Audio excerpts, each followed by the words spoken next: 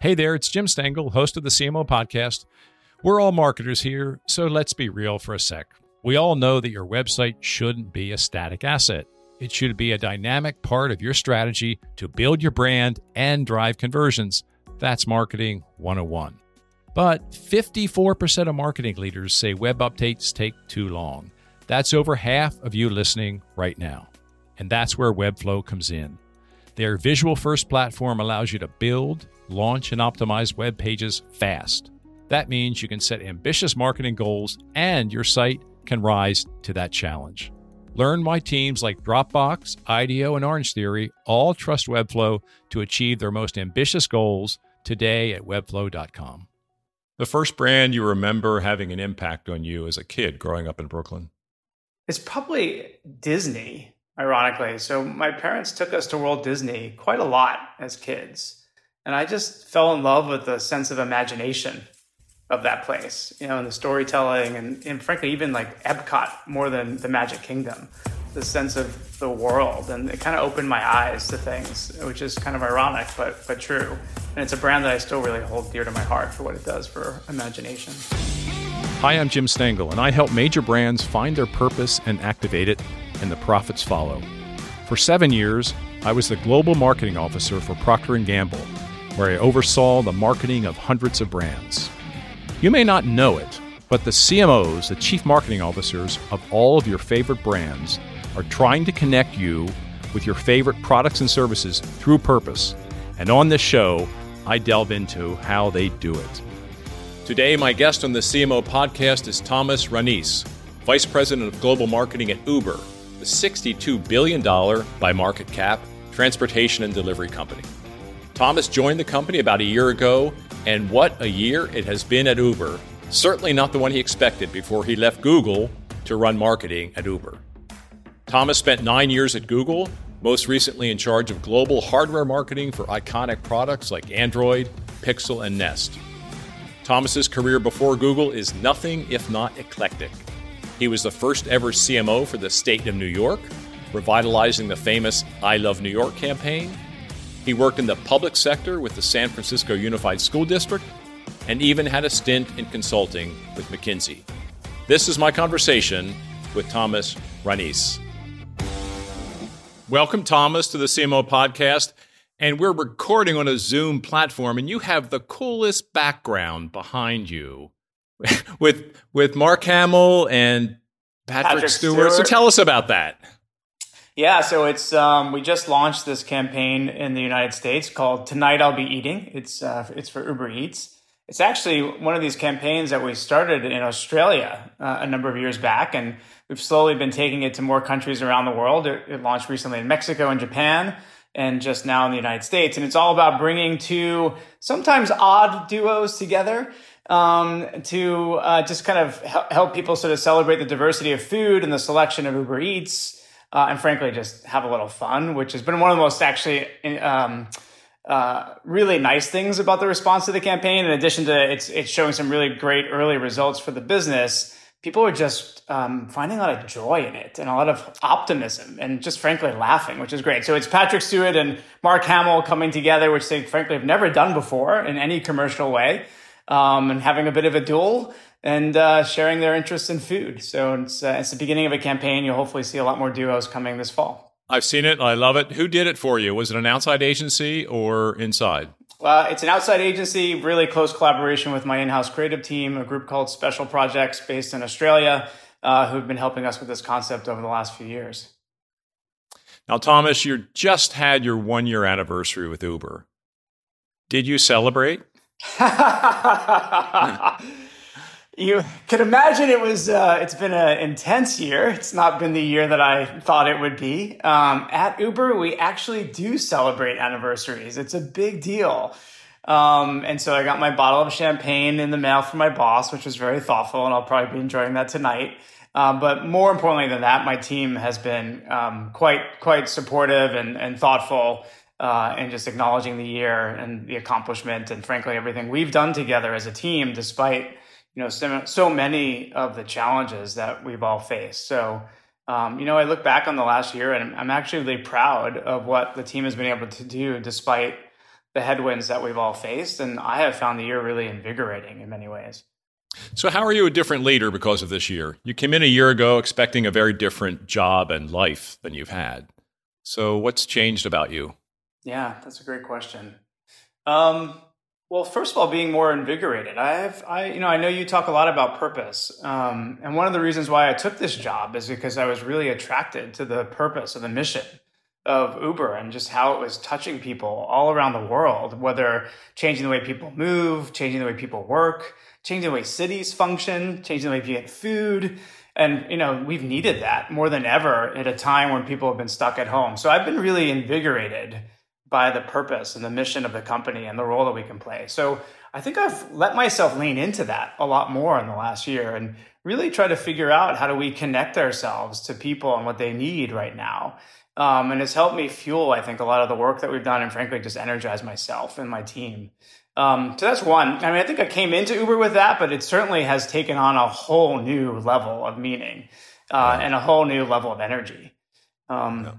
I think another is probably just being a lot more empathetic, or at least trying to be. And in some ways, I like to think of my job, at least through the first few months of COVID, as trying to be the chief empathizer for the company. Like, what do our drivers need? What do the people who are looking to move need? Or frankly, how do we help cities tell people not to move, right? At a time when, we all need to do our part to flatten the curve. And what does that mean for a company who's a movement company? And so just trying to lean into the kind of the feelings of the world and sort of bringing that to the discussion a bit. Now, have you traveled? I mean, you've been in the job about a year. About half of that we've been under sort of lockdown. Have you managed to travel? I have not. I've traveled for personal purposes by car.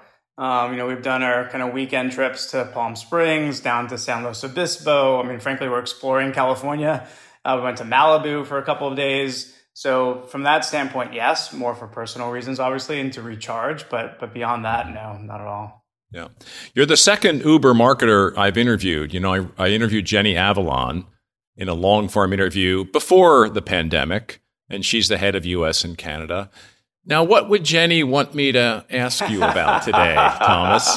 Oh, man, that's a good question. I should have talked to Jenny before today. No problem. She would probably want to know, where are we going next? Where do we take this work that we've done? Where do we take the brand? How do we think about this next chapter? Which I think is definitely a question on all of our minds. And one of the things I've reflected on a ton over the last many months is, in some ways, it's gotten really hard to look too far out. The world is changing so fast. And I've, kind of keep referring to the work we're doing as real-time marketing, where it literally is week to week. There's some days you're just pivoting on what message you think you were sending out that week and sending out a different one because the world has just shifted again. And so how can we look out into the future, and how do we plan and get more thoughtful about the work we're doing and be a bit less reactive? I think that's the question my team is asking. Where do we go from here? How do we build our way out of this? And to be very honest, marketing has been going through a transformation at Uber probably since its beginning, to be really frank. It's no secret that it's never really had a stable marketing function. And just before COVID, I came in after a pretty major change in the organizational structure and the operating model, a commitment from Dara and the top to invest in marketing, but to really scale it to the size of company that we are as a global company. And we haven't figured that out yet. And so that's a lot of the work the team is probably wondering about is, how do we do that work? It's got to be put on the side for the last 6 to 7 months during COVID, and we now need to strengthen the team and renew our purpose as a marketing organization and really help drive the company into this recovery phase. Yeah. Now, you just mentioned, how you're working differently now. You're making decisions very quickly. How are you organized now to work in this environment versus how you were before? Are you meeting more frequently? Is your planning different? Are you bringing different people into it? So give us a sense of how you're organized to pivot as quickly as you have, because you're doing some remarkable things in a short period of time. Yeah, I think we're in the next phase, though. I think there was the first phase, which I'm sure everyone went through, of the crisis and the immediate response. We actually had the pre-phase. One of the things that's really exceptional about Uber is while it's a tech company and a tech platform on one hand, it's also an intensely operational business. And it's definitely the strength of the company. And it's a company that's been weathered by a lot of crises and a lot of change. And it's created a muscle around how do you respond to crisis? How do you respond to adversity? How do you use your operational prowess to really kind of get through situations? We actually came together in February for 3 days. So Dara had a global leadership offsite that was planned. He canceled it. He said, I want 40 cross-functional leaders to come together, spend 3 days thinking about this pandemic that might occur. And how do we respond? What are the different scenarios that might occur? How do we sort of play those out? And so we did that in February. And so we went into the thick of it with a lot of planning, a lot of togetherness, and daily meetings for an hour or 2 hours with these 40 folks, making hard decisions, debating the tough topics, and figuring out how to really respond quickly. So that was like phase one, and my team was doing the same thing. I mean, we were meeting daily. It was over communication. It was really thinking about who was doing what, how do you connect the dots, and just how do you make quick decisions, take some risks, and move. I think it was quite energizing. It was obviously quite taxing as well, and I think we now need to go through a phase of recovery from that and some recharging. That was probably the second phase, and now I think we're actually in the third phase, which is, how do we get more organized and get ahead of things? Probably to Jenny Avalon's question, if she was to ask me it. And so now I think it's a little different. It's about how do you delegate? How do you identify clear owners for initiatives? And how do you let the teams run? So this campaign that's behind me, I signed off on it at the highest level, but the team has just run with it, right? And they're doing shoots by Zoom with actors in other places of the world and just kind of making that happen. And so I think we're now in a phase of really just trying to define what are our key priorities. How do we have fewer priorities? I think that's a big part of this phase of work. We've got way too many things to do with a very taxed and stressed entire team. And how do you empower people to just run with stuff so that we can get things going? Yeah. Well, let's talk a little bit more about what you're doing now, because your business obviously was hit harder than most, frankly, in this pandemic.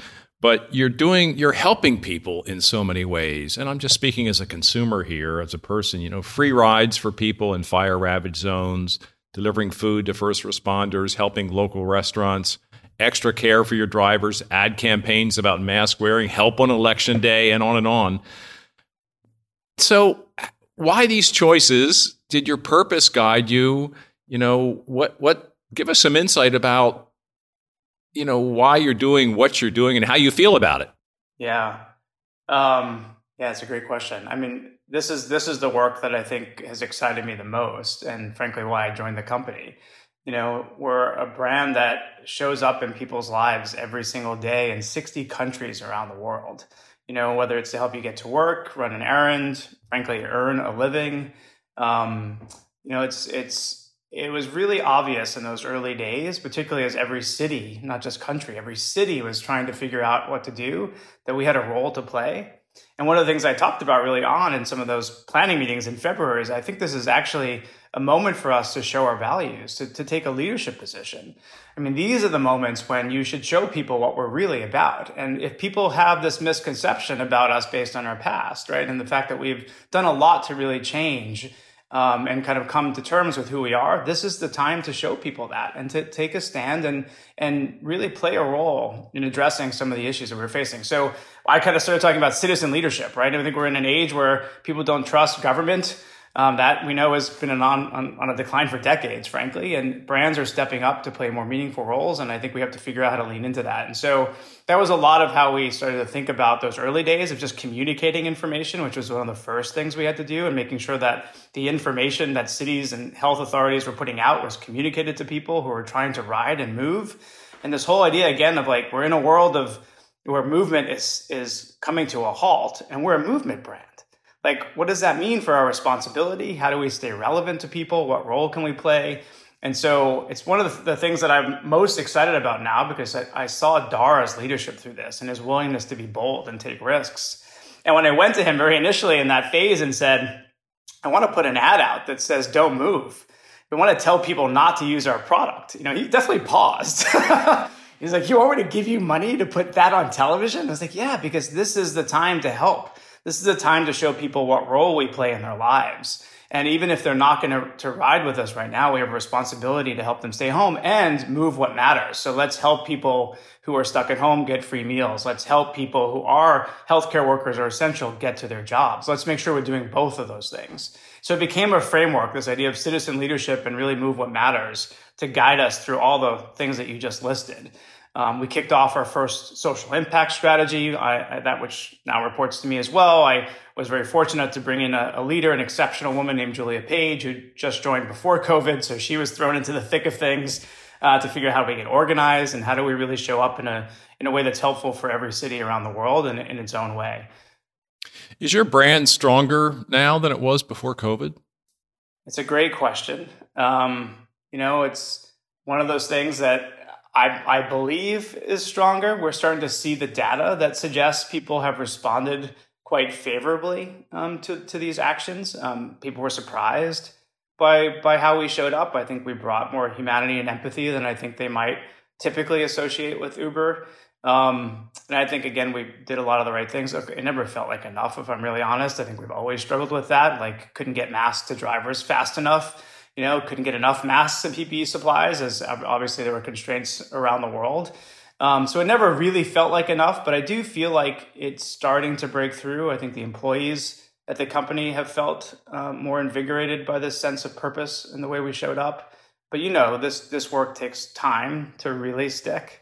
And frankly, we have a lot of work to do to continue to prove to people this is who we are and this is what we really are committed to.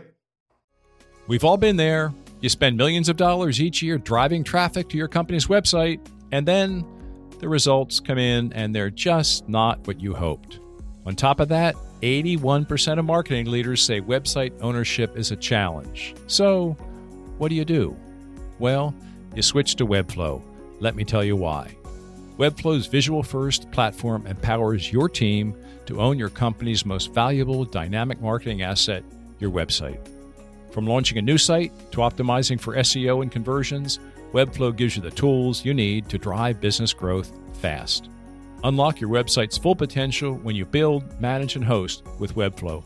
Get started today at webflow.com. The CEO-CMO relationship is such a critical one, and some CMOs don't get that right, and some do. You've mentioned Dara's name 3 or 4 times already in this podcast, and he, of course, is your CEO. What have you done with Dara in these times of, great stress, to build a relationship, to get on the same page, to do the remarkable things you are doing for the brand?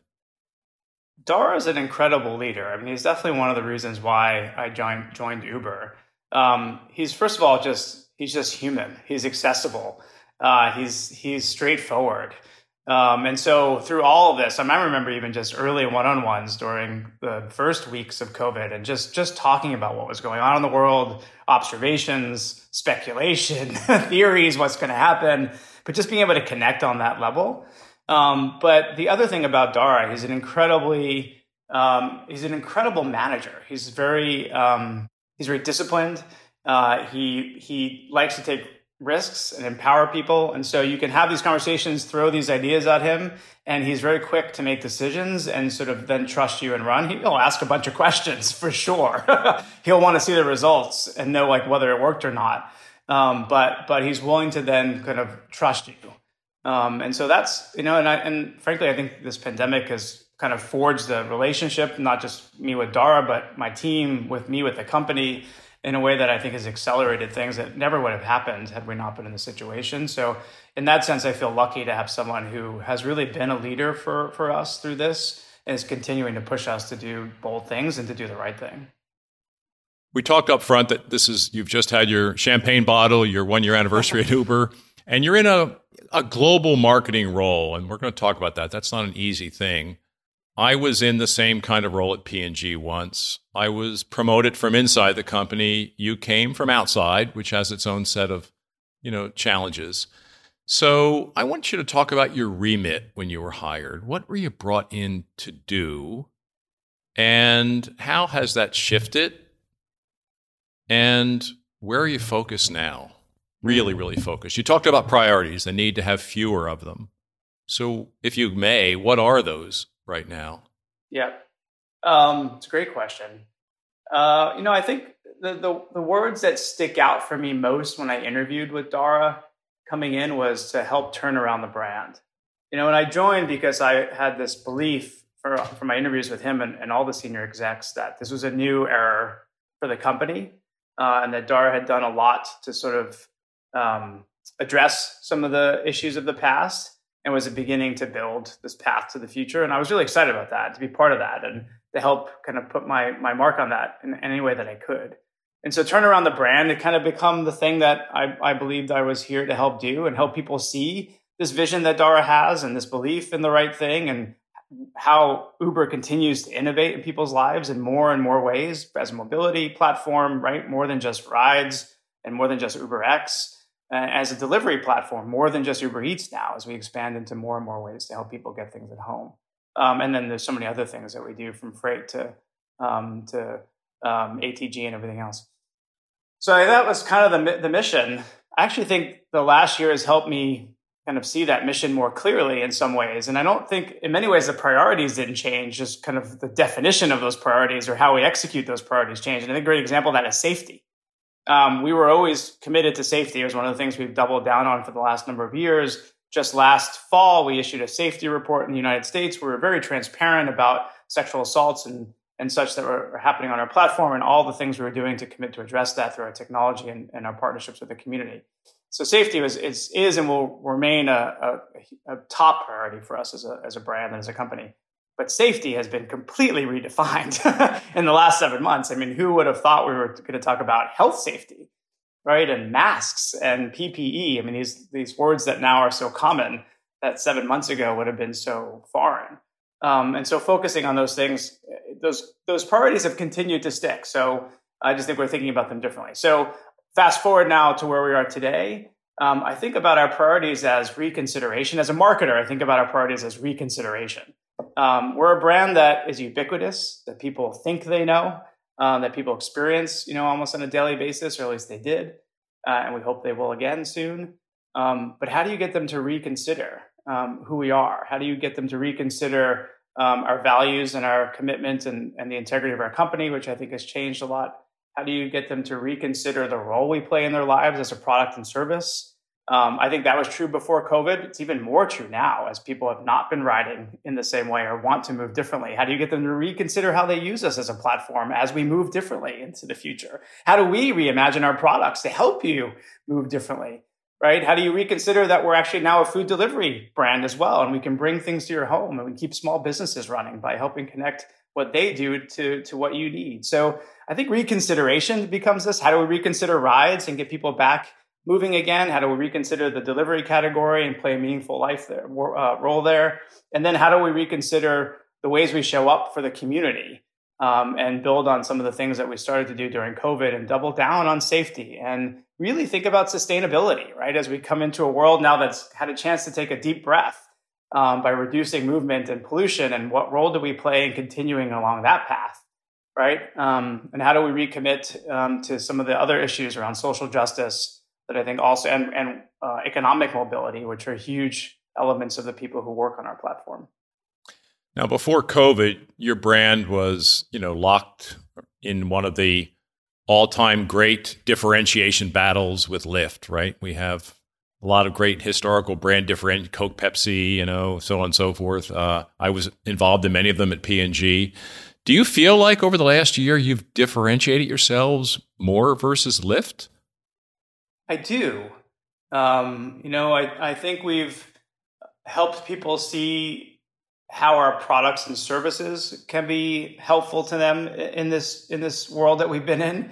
The fact that we're a global brand, first of all, and so we're able to actually have impact on a global scale, very different from Lyft. We're a platform for mobility and delivery. And we've been able, in many ways, very fortunate from a business model standpoint, to pivot to our Eats business, which is now, we've publicly said, bigger than our rides business, right? And so in a short period of time, we've been able to grow the Eats business to what the rides business was. And so we have much more to offer people in the role that we can play in their lives as the world is changing around us.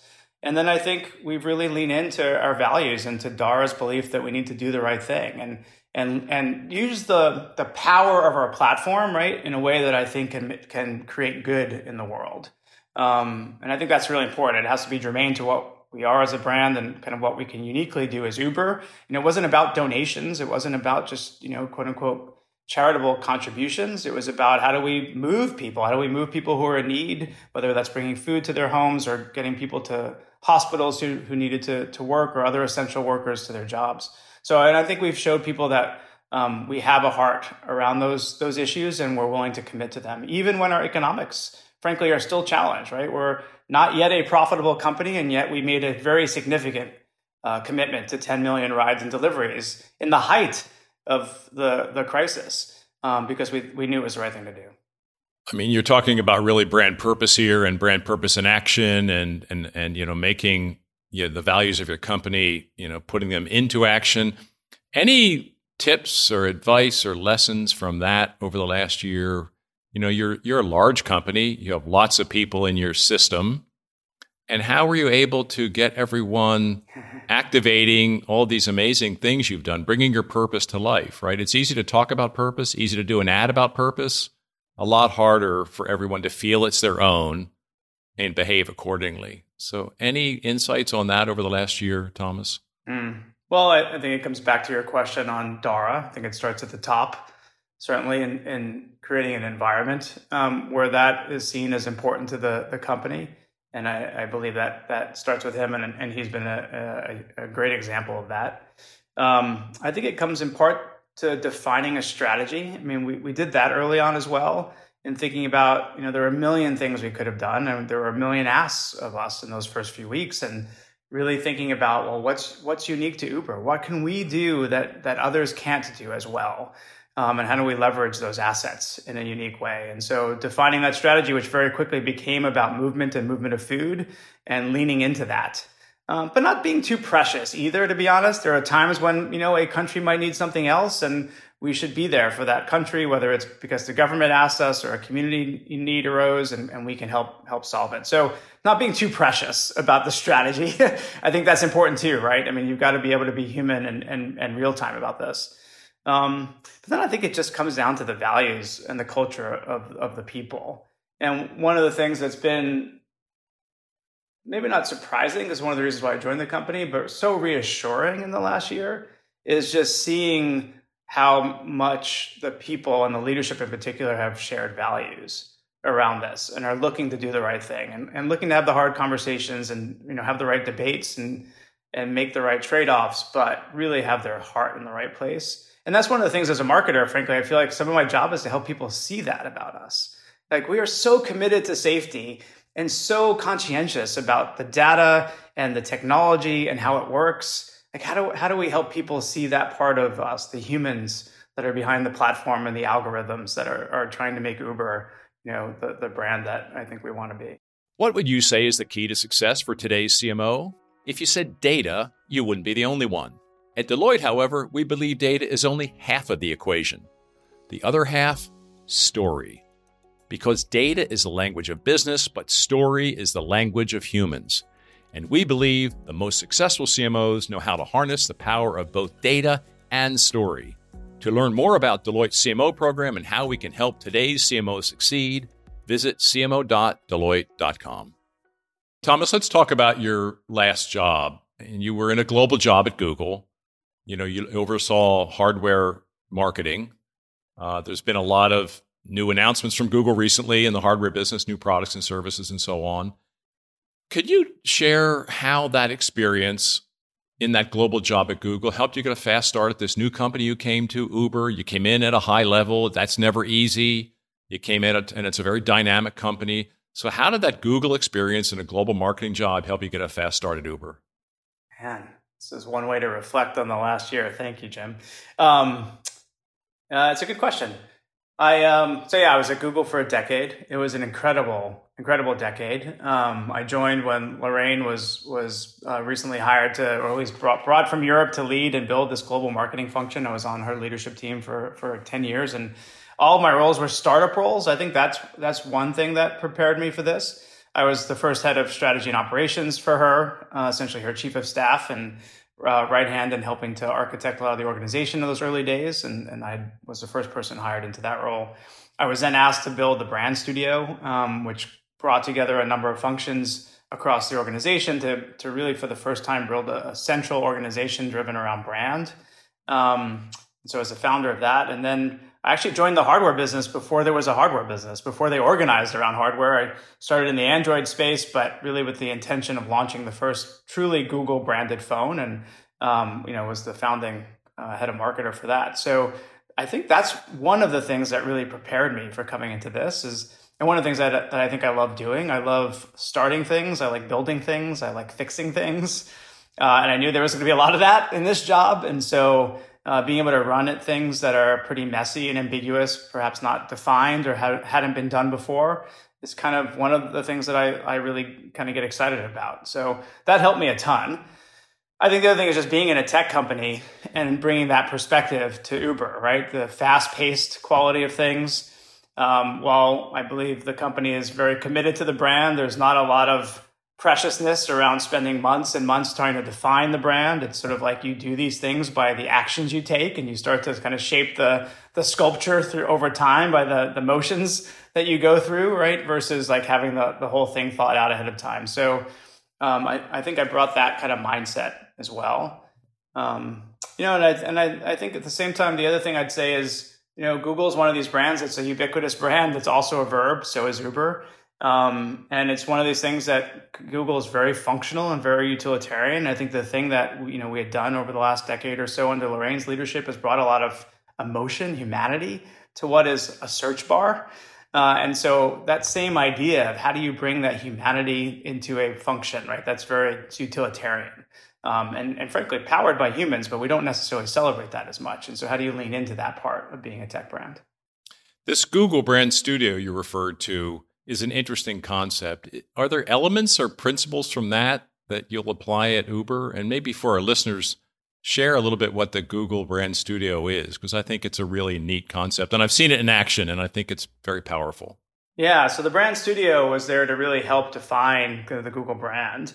And it had a number of pillars from, strategy, kind of, which essentially took on a lot of the naming and architecture and expression and positioning of the brands, to digital, right? Thinking about kind of the ways that the brand shows up through its digital properties and own channels, if you want to call them that, to media, right? And initially, anyway, the Media Lab was part of the Brand Studio. So how does it show up in the world, and kind of creating a center of excellence for media and innovation through media, which obviously Google itself is a media brand in many ways, to creativity, to creative. And like, how do you think about the creative expression for the core brand? So partnering a lot with the Creative Lab, but really thinking about the expression and the definition of the Google brand and how it shows up across all these channels. So I definitely want to bring some of that as well to Uber. And so I hired a creative director in the middle of COVID, actually a woman who I've never met in person. So let's talk about that. Like, I hired this woman, we hired her by Zoom. She started by Zoom. She continues to work by Zoom up in Seattle.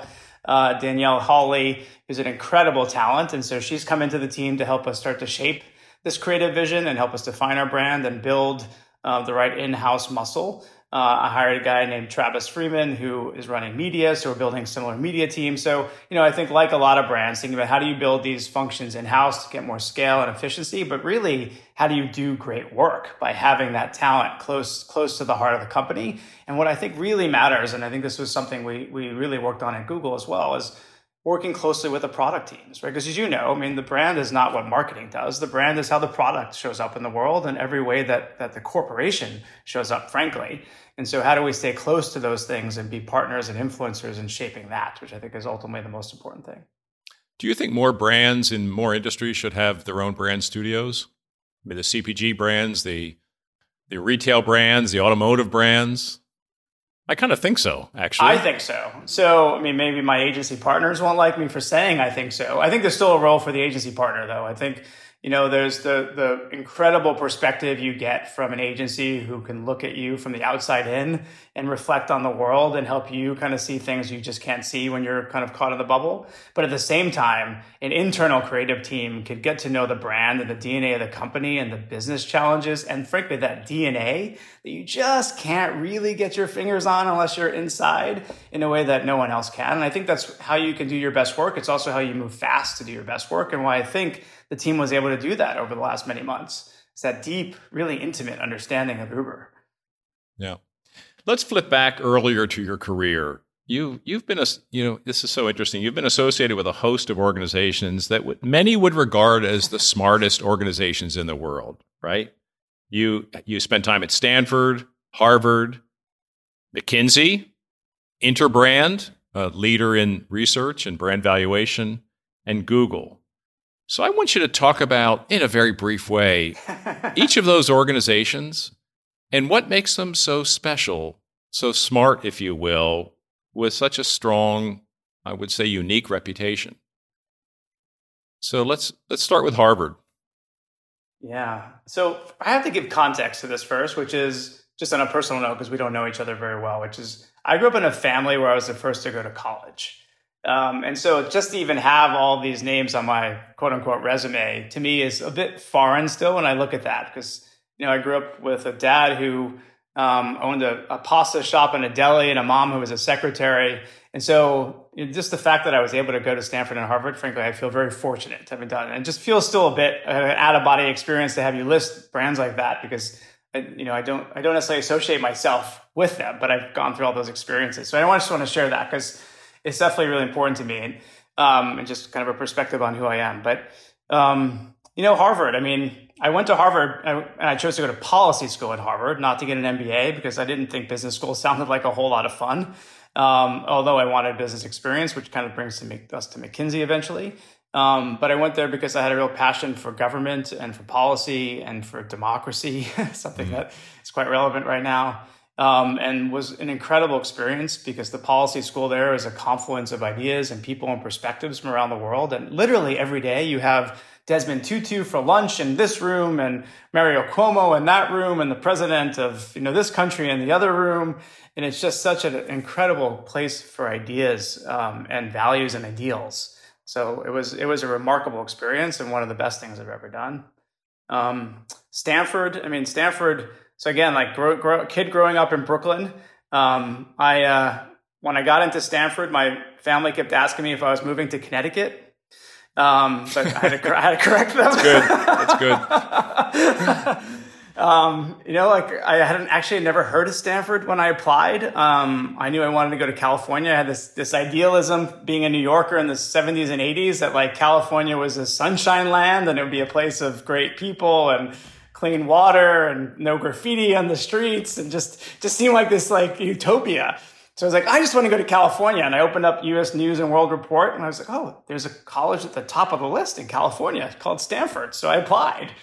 And I was told, by the way, I'll never get into Berkeley or UCLA because I'm out of stater, so don't bother. So I applied to Stanford and I was very lucky to get in. I don't know how. Stanford was a tough place for a kid from Brooklyn with the background that I had. I can't say I took to it immediately. It was definitely a bit of a challenge, but I learned a ton. I learned to write. I learned to think. I took a year at Oxford when I was at Stanford. And I learned to really push myself. So it really taught me a ton about some of the basics of just critical thinking and some of the skills you need to survive. And you studied, your major at Stanford was? Political science. So I was a kid who wanted to be an actor. In fact, the other option was to go to NYU's Tisch School of the Arts, where I was admitted. I didn't want to live at home, so that made that decision very easy. And frankly, I had parents who wanted me to do more than be an actor. As you can imagine, the pressure as the first kid to go to college was, you need to do something more serious and more real than that. And so I wanted to study theater at Stanford, and I did do a lot of drama. In fact, I wrote my thesis on political theater and bringing together politics and the arts. But yeah, political science, I was turned on by a professor in my first quarter at Stanford who was a Marxist who just kind of blew my mind on some of the ways you might think about, organizing political systems and sort of values, and just really challenged my thinking. Wow. Now flip into the corporate environment. You had McKinsey, Interbrand, and Google. We talked a bit about Google. What about McKinsey? What makes them so special, differentiated in their industry? So McKinsey was a left turn after going to policy school, or I thought I really needed business experience. I thought this was, in the late 90s, where actually a lot of my friends in the nonprofit sector were looking to the business sector for leadership experience to bring to the nonprofit and public sectors. And so I thought that would be just really helpful for me in my career as a potential public policy leader. And so I went thinking I'd stay 2 years. I stayed 5 and ended up in financial services, which was quite different than anything I had done. But the thing I took most from McKinsey is this idea that you can solve any problem if you break it down into its pieces. And I think that's helpful. I mean, it's helpful. Anything you have to confront, however big or small, can become a whole lot less daunting if you just think about kind of just tackle it one bit at a time. And there's this audacity at McKinsey that they can solve anything, and you can call it arrogance, but it's actually an incredible and inspiring audacity of how to take on problem solving, which is a hallmark of McKinsey and something that really has helped me since. Now, I want you to talk about Interbrand, and a lot of our listeners may not know what that is, and so I think we should give some background on it. I mean, it's a consulting group, it's a research platform, and you can probably explain it better than I can, but I have to share one personal perspective. They're famous for their valuation of global brands, and you worked in that space. And every time, and that comes out in Bloomberg Business Week when you do the research and you published it, every year when I was CMO at P&G, I got called in to say, why weren't more of our brands in the top 50? What's going on here? What is their methodology? Do you trust it? So it raised a lot of interesting questions for me at P&G when I was CMO, and obviously they have so many brands. So tell us about that experience of getting so deeply into valuing brands, how that affects how you approach your job now as a practitioner of building brands, which you did at Google and you're now doing at Uber. Yeah, it's a great question. And just from a personal note, I went to Interbrand because I had a mentor at McKinsey named Gary Singer, who's now a very good friend of mine, who brought me to Interbrand. He recruited me there to help lead the brand valuation and what we were calling kind of business strategy practice. And so I very much both followed my heart and a person into that role. And one of the best decisions I made, it was a training ground for branding for me. Especially coming from policy background and then McKinsey, it was just great kind of very quick boot camp on branding. And brand valuation kind of gets to the heart of it. Like, what are brands and why are they important to businesses? Like, why do we invest in these things, right? And it's all about intangible value, right? How do you create something that's just bigger than the sum of its parts? And what I love about the definition of brand value, and I, in fact, used this just this week with Dara and some of his leadership team, is there's two parts of it. There's what it does in the immediate sense, which is usually creating some sort of premium for the product that you're selling. And it's what it does in the future sense, right? The kind of discounted cash flows that come from a brand, this preference that you create that keeps people coming back, ideally at a lower cost of sale. And those are the two things that drive a brand. And they should be intangible in that they're bigger than just the functional attributes on paper. There's an emotional element to them, though they obviously have to be grounded in the experience that you offer. And so if you could think about how do you optimize those two things, right? And for Uber, what is that? Which app are you going to open first? That's the current sense, right? And then the future sense is like, am I only going to single app? Am I only going to open Uber? Am I willing to kind of commit to perhaps a subscription program for Uber to have it in my life? Like, how do you think about that long-term value? And how do you really connect to users to activate both? Were there any super surprising lessons from your time at Interbrand when you studied so many different categories, companies, brands? Is there anything that pops out that was like an aha for you? I'm not sure I'm going to have a good one on this one, Jim. Yeah, I'm not sure. Good question. I think if there's one aha from all of it, is that branding's not just a science. I mean, it's so obvious and you know it, but as much as brand valuation is attempting to put very rigorous and analytics and financials on a brand and the value it drives for the company, I mean, it's still an art in so many ways. Even that was full of assumptions, and there's an art to that modeling, and I think at the end of the day, that's why I love branding and marketing, is that head and heart, is that right side, left side of your brain. Like the fact that you can bring strategy and numbers and measurement with a sense of emotion and theater and storytelling. And it's really that formula that brands get right. And it's not a recipe. Yeah. Now the last one, we've spoken about Google already, but I'd just like to hit it quickly here. If you were there a decade, which was a remarkable decade for Google, what about Google that makes it unique, so special? that Yeah, are, that's a great question. most people I think would assume they know, but what do you feel it is? I think it's similar to what I said about Uber. Obviously, it's a different place and different brand, but it's the values and the spirit of the company. I was lucky enough to join at a time when the company was roughly 20,000 people. It's over 120,000 now. I was lucky enough to join at a time where literally day 6 at Google, I was in a meeting with Larry and Sergey on a topic Larry said I didn't have to think about for months and was quickly thrown into and in a discussion. I was, in the room working with Larry on a lot of the renaming of the company. And so the values that company exists on came from Larry and Sergey and their vision for the world and the sense of who they are, their sense of curiosity and wonderment about how do you solve problems and how do you use information to change the world, to give people access to information, to make this a more fair and democratic place. I think that's the spirit of Google that is through and through that company, and Google hires for that. Their leaders all kind of embody that all the way up to Sundar now. I know that's what makes that place special, is the culture, the people, the values, and that history and sense of mission that really came from Larry and Sergey, and I think really infused Google. It's amazing. There are now 120,000 people, and they've kept that spirit at that scale. I know it's a bigger place. It's a little bit more bureaucratic. I get all that. But still, they are pretty remarkably innovative. They're still bringing amazing talent into the company. It's still very dynamic. Agree. And it's true. And I kept saying that, even to my last day there, it's incredible they can still hire for that and maintain that. And you feel like everyone still has that same commitment and belief. It really does make the place pretty special. Now, Thomas, I want to move into our lightning round and get to know you better as a person and as a leader. And the first question is, now you were CMO of New York State for 3 years. Wow. Who was the most important person or most interesting person, not important, that you met in that job? One of the best things about that job actually was that I was also I oversaw the state's office for tax credits for film and television. And so I got to go to many premieres of films that received benefits from New York State.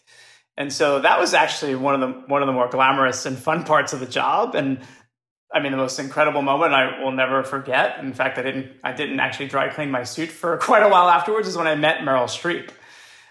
It was 30 seconds.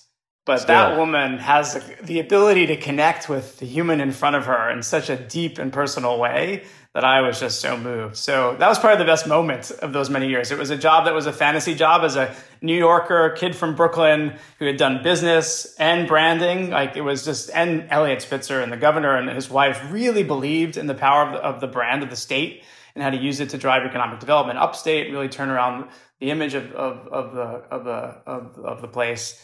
But obviously went in a very different direction. Best part of growing up in Brooklyn? The grit. I grew up in Brooklyn before Brooklyn was hipster and cool. My mother grew up in Williamsburg before there was a BQE and before it many decades before it became what it is today. I lived there before the gentrification and redevelopment of the last phase. But the grit, the sense of community and determination, just pick yourself up and kind of keep going. That's definitely one of the things I took from Brooklyn. What's your favorite new habit during COVID, if you have one? It's a good question. I think there's probably two. They're small things, and they're not tech driven. They're more human. If anything, it's helped me embrace that more. One is just walking our dog religiously every day and taking him to Dolores Park, which is pretty close to where we live in San Francisco, and spending whether 15 minutes to 45 minutes every morning, chucking the ball and just not having your work phone on you and talking to some of the other dog owners. That's been really awesome to just stay grounded and feel connected to a community and a place at a time where we're all stuck at home. And then the other is just having meals with my partner. We try to have lunch together every day. We usually text each other, what time are you free? But we also sit down to dinner and, we sit down at the dining room now. We never used the dining room before COVID. We always ate at the kitchen counter, right? Now we sit in the dining room. We put out the placemats and we have a meal and we stop and we put the phones away. And that's been really, really nice. No, they're not small. I think that's everything. And, I'm doing many of the same kinds of things myself during COVID, and it's been kind of renewing in many ways. Agreed. What are you watching or listening to or reading that's had an impact on you these days? I was worried you'd ask me this question because I don't read a ton unless I have time off. I read a ton of like short things, but I have a TV addiction.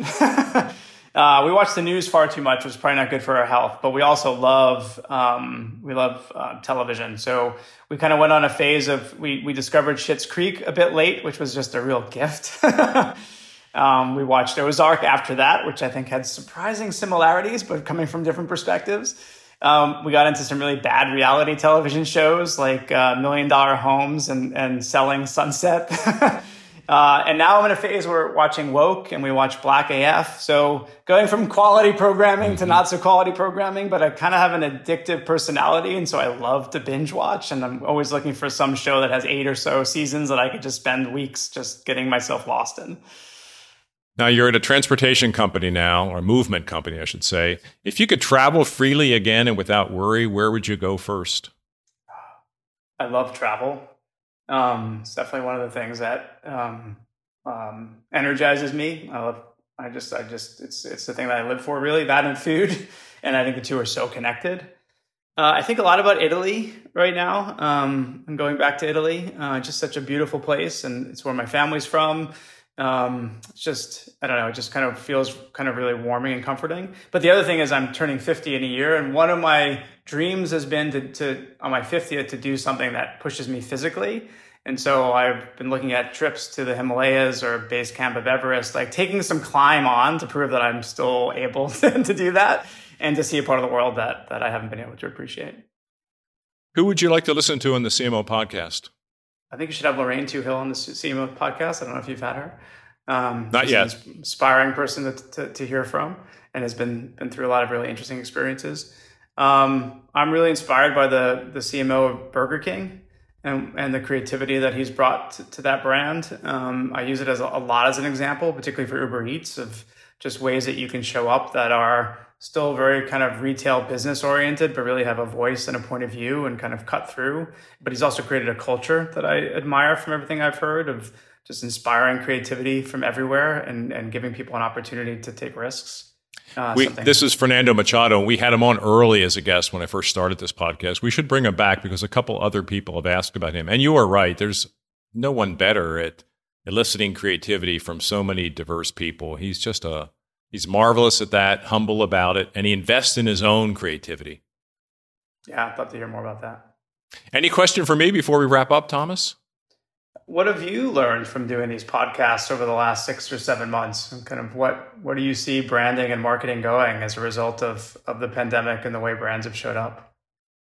Well, it's a great gift to do this podcast, and I'm very serious about that. I enter so many interesting lives and get into their hearts and heads. So for me as a human being, it's incredibly energizing and inspiring. It's almost a hobby, right? But the last 6 or 7 months, there have been definite themes. And one is the importance of relationships and people. We always know that, but it's especially important now. And to be sensitive to what everyone's going through, to keep people optimistic, not burned out, fresh, feeling cared for, cared about. That's a big theme. This idea of creativity in this crazy situation we're in, and how many creative ideas are coming forward, ideas to be of service to people. And you're a great example of that. But I have seen that and heard that from so many different CMOs. And then I think the last one is speed, agility, decision-making, focus. There's no going back. So we will definitely come out of this changed in some very positive ways in the midst of all of this, sadness. But those are very, very strong themes from so many people coming through this tough time. And frankly, it's been very inspiring to hear their stories. Yeah, those are great themes. They all resonate. Thank you for sharing. And thanks for having me. Thomas, thank you. It was great. Fantastic. Yeah. Good luck to you. Keep up the wonderful, inspiring work. Thank you. Hope to stay in touch. That was my conversation with Thomas Ranese. This guy is so approachable, so grounded, so clear, such a nice human being. I can only imagine how great of a boss he is. The big lesson I got in this one was Thomas has been at Uber for 1 year and how they lifted their brand up to be more useful, to be of service to people in these times of stress and need, and how the brand actually is stronger coming through this pandemic than it was before because they have deliberately and intentionally activated its purpose to help people in these strange times. That's it for this episode of the CMO Podcast. If you found this helpful and entertaining, I would be so grateful if you could share our show with your friends. And I would be super happy if you subscribed so you can be updated as we publish new episodes. And if you really want to help, leave us a 5-star rating and a positive review on Apple Podcasts or wherever you listen. The CMO Podcast is a Gallery Media Group original production.